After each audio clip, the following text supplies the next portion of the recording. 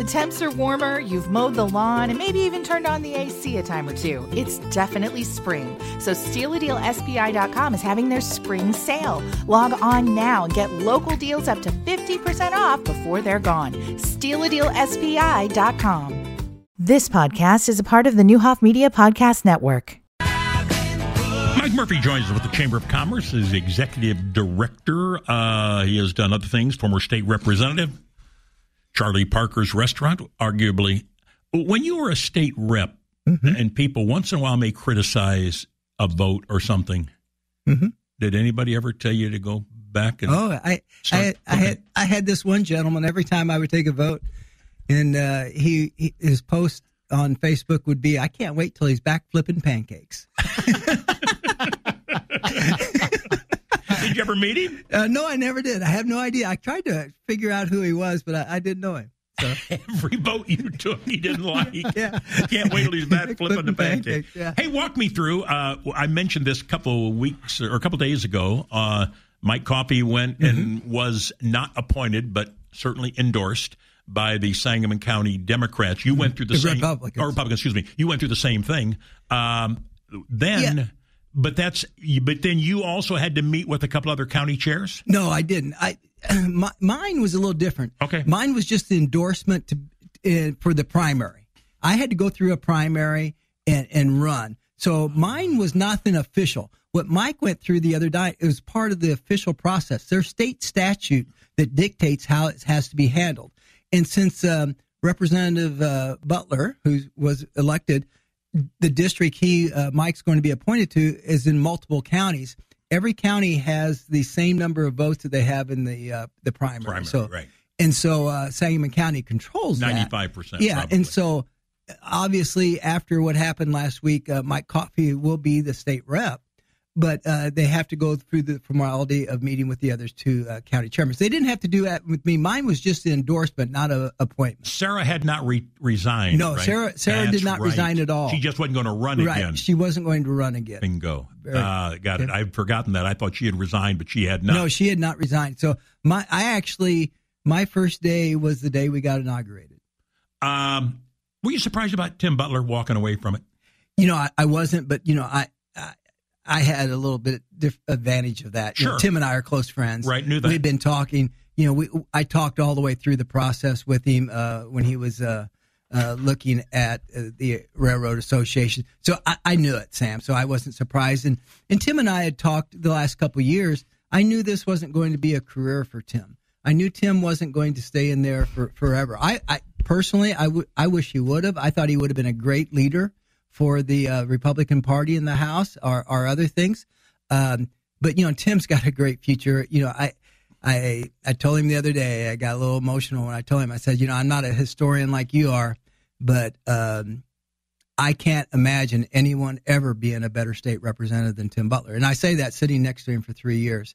I watched him, his knowledge of how the institution works, his knowledge of state government, his knowledge of his constituents, and also, just his appreciation for the history of the state. You do realize that, his great-great-grandfather or something like that was part of the General Assembly. He was the first elected senator from some county down south. And so Tim has a rich understanding of the General Assembly, and in my opinion, no one did it better.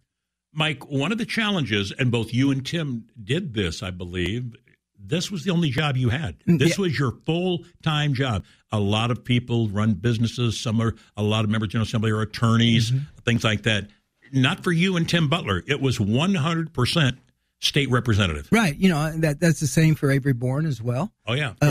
Steve McClure just recently started working at a law firm as well. But his first 2 years, I know that he was full-time.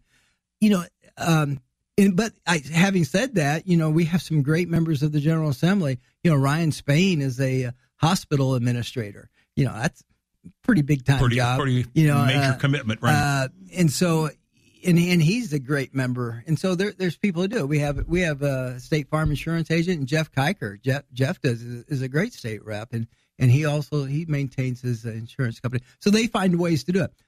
It just came at a perfect time in my life where I didn't need to do anything else but be a state rep.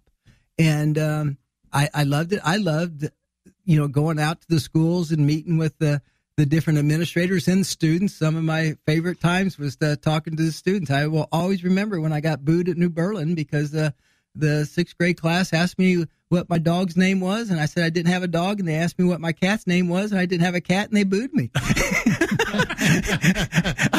I quickly told them, I said, well, right across the street, my son's my neighbor, and we have Pickles and Smokey and the Bandit. So, I had some... Saved it. Yeah, they saved it, but just barely.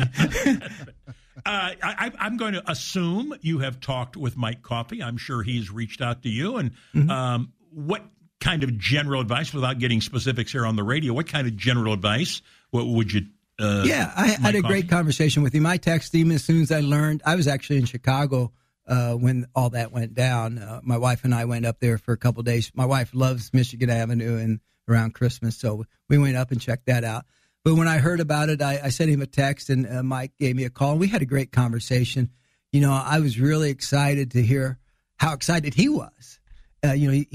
He's doing it for the right reasons. He says he wants to make sure that Springfield and Sangamon County and the surrounding areas can be the best they possibly can be. And, with his experience, he's gone through the wars in the trenches with running restaurants. I can relate to that. And so I'm comfortable that he's in it for the right reasons, and he's going to work hard. He's going to have to figure out time management. Oh, boy. I can't tell him how to do that. He's going to have to figure that out. He's going to have to rely on people, and he's going to, hopefully he's been grooming some people to take over for some times when he's going to be missing. It's a little tough. It's not an 8 to 5 job, is it? No, you never know your schedule, first of all. That would be one of the challenges I would think he's going to have. And you would think you might be getting out at 2 or 4, and all of a sudden it's 6 or 8 or 10 o'clock or 2 o'clock in the morning, or we even went one day till 6 in the morning. So, you never know your schedule. They don't tell you that. You don't take breaks. You just show up and handle whatever they throw in front of you. I'm willing to guess, or willing to wager almost, that a number of people, I don't know how big a number is, that people called and asked you about the job. They were thinking about getting in, thinking about submitting their name or resume. What'd you tell those people? I had multiple people call me, and, that was very humbling because, why they wouldn't want to call me, but I appreciated that. I told them all the same. If you want it, make sure you want it and go after it. Call everybody. Don't be concerned who else is going for it. They're all great people. I was so happy that my new position as president and CEO, by the way, I'm not executive director, but that's okay. That's okay. Thanks. One of the things I do not do is endorse. I told the board when I came on I would not endorse anybody for a race in politics. We don't have a PAC at the chamber, and so we stayed neutral.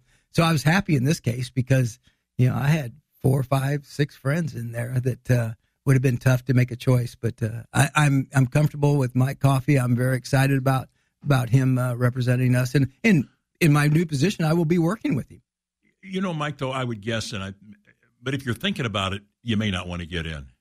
I would think you better go full throttle and say, Mike, I'm going to run. I'm going to submit my name. What do I need to do? That's exactly what I told him. I said, don't hesitate. If you have any hesitations about it, go find something else to do because this job will eat you up because it is very time consuming. And, I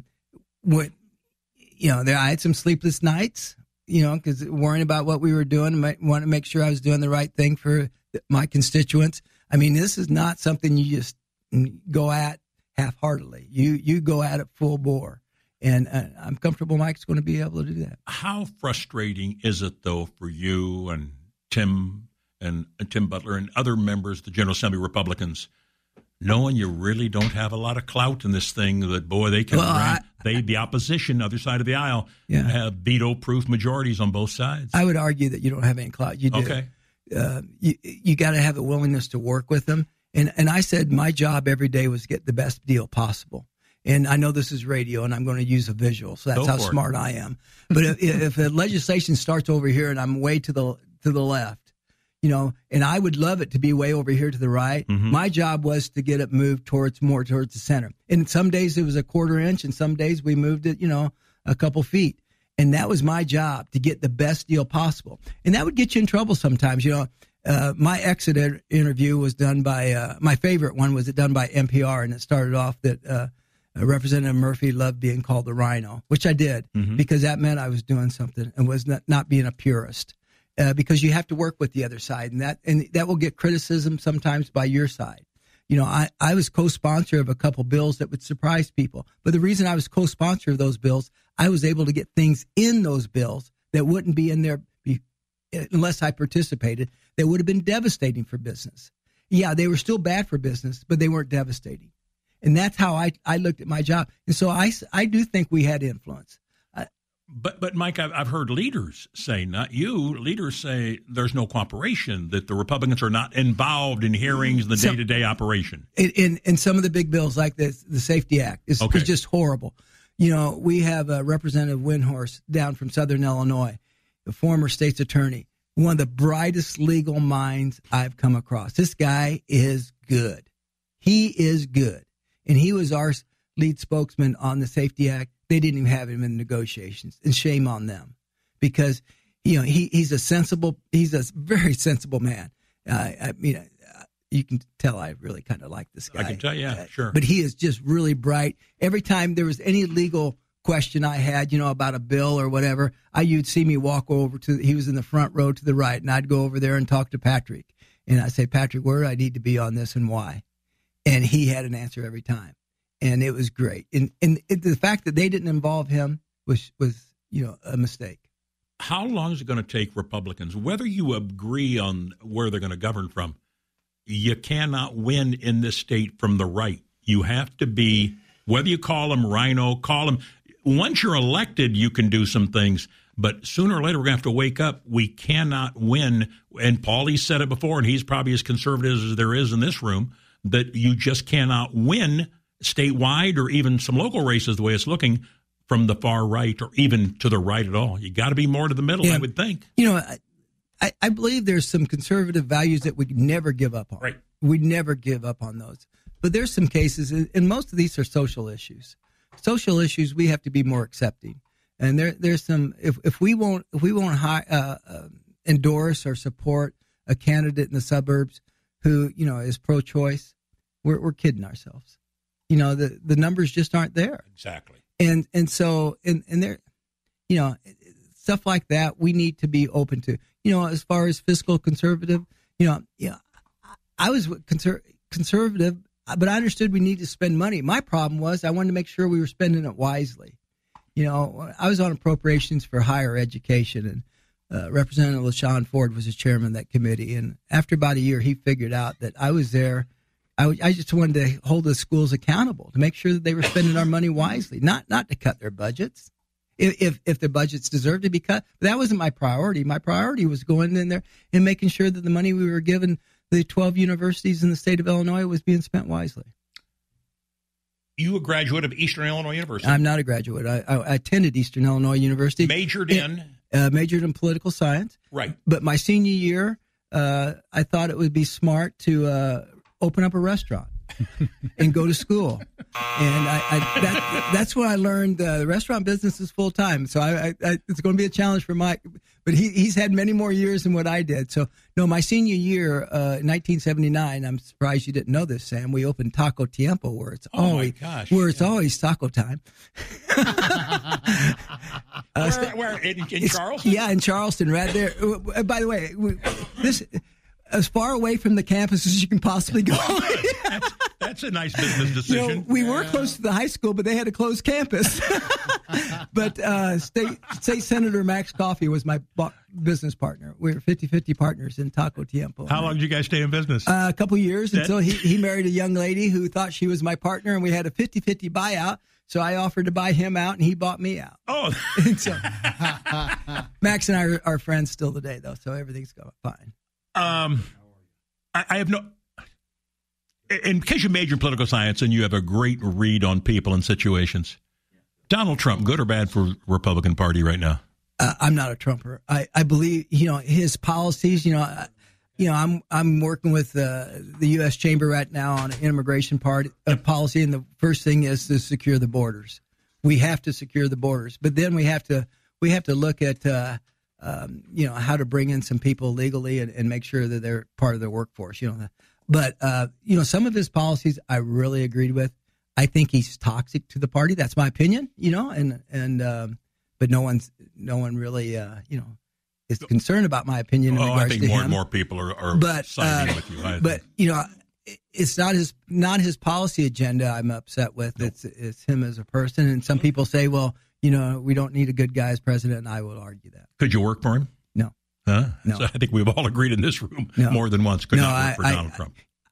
When I had Charlie Parkhurst, he came in to do his rally at the BOS Center. Oh, that's right. I had Charlie Parkhurst, and we were busy that day, and all of a sudden the gentleman comes up to me and goes, hey, we're from Inside Business, and we're just following the candidate Trump around, and we know you guys are pretty full in here, and would you mind if we ask some people some questions? And I started talking to him. I said, oh, man, happens all the time. Senator Durbin comes in here. I told him, one of my favorite days, and it always will be. Remember when we had like 5 candidates running for mayor? Yes. That Sunday before the election, all 5 candidates were in Charlie Parkhurst. Really? We weren't even in the city, Sam. And so I told him that, and he says, well, will you talk about Trump as, are you a Republican? I said, yes, I am. He goes, will you support him? I said, no, I won't. I said, my problem with him is he's nothing but a junior high bully. Every time somebody disagrees with him, he calls them fat, ugly, or makes fun of them. I said, that's not what we need in a candidate. We need somebody who, when you disagree with, you talk about why you disagree and talk about the subject and come to a solution. And, to me, he was just a bully. And so that was probably the only time I will ever be quoted in Inside Business was that I called him a junior high bully. Mike Murphy, CEO of the Greater Springfield Area Chamber of Commerce. You got a lot of events, but I've got to take a break. Okay. We're going to be back, I promise. Don't worry. Well, we should talk about some chamber things. Yeah, it'd be kind of nice. But no. That's why I called him. Because this is politics. Springfield, as you know, it's a national pastime. People love to talk politics. And now we've got a mayor's race and treasurer's race and everything else. You ever going to get back in the game? Never. Thank you. Okay, I'll get back to you in a minute. We've done this before, but I want to clarify so people understand the difference between the role or mission of the chamber as opposed to the role or mission of the Springfield Sangamon Growth Alliance. Sure. Ryan McCready, who heads up the Growth Alliance, his job is to attract businesses and bring them to Springfield. My job, very simply, is I have 1,300 members, and I try to keep them happy. I try to enhance their business and work with the businesses who are currently here. And we have a little crossover, but not a lot, as far as if they want to expand and stuff like that. Ryan might help them find a grant or whatever. But, when somebody comes to Springfield, he heads that up. However, I sit in a lot of those meetings sometimes. I met with different people who come to town who might have a question or two, but that's Ryan's job to attract business. My job is to keep the businesses we have here flourishing. How'd 2022 do locally for businesses? Is it still the challenge of finding work? Yeah, it was a good year. Unfortunately, it could have been better if we would have had employees. Well, I have one manufacturer who operated about 70% capacity. He had 30% more orders that he couldn't fill because he didn't have the workers. And it was a consumable product, so you can never get that back. It's not like, well, maybe they will build it next year. What's the big concern they address with you, Mike, the various business owners? Is there one in particular that rings the bell? Yeah, the number one is workforce. It's across the board. Very seldom, and I normally one of my first 2 or 3 questions when I'm talking to one of my members is, how's your help situation? Sure. And I'm almost shocked when they say, oh, it's good. Most of the time they go, wow, man, I could really use, 5 people, 10 people, 12 people.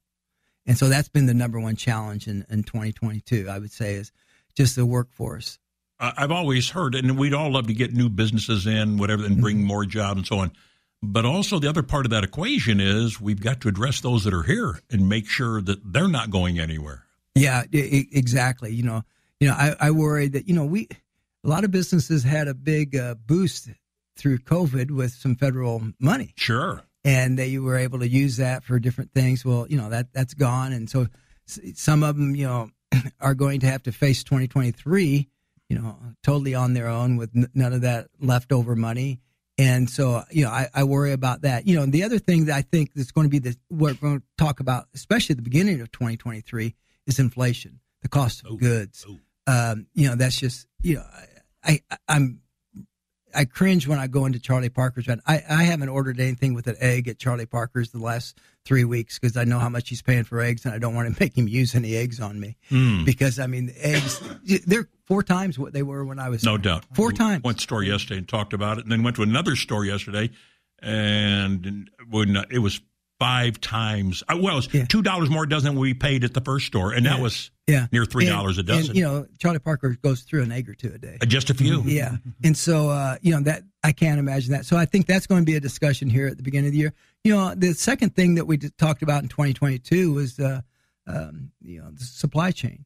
You know, that was a challenge for a lot of people. A lot of people had work that could have been done, but they couldn't get it, the materials that they needed.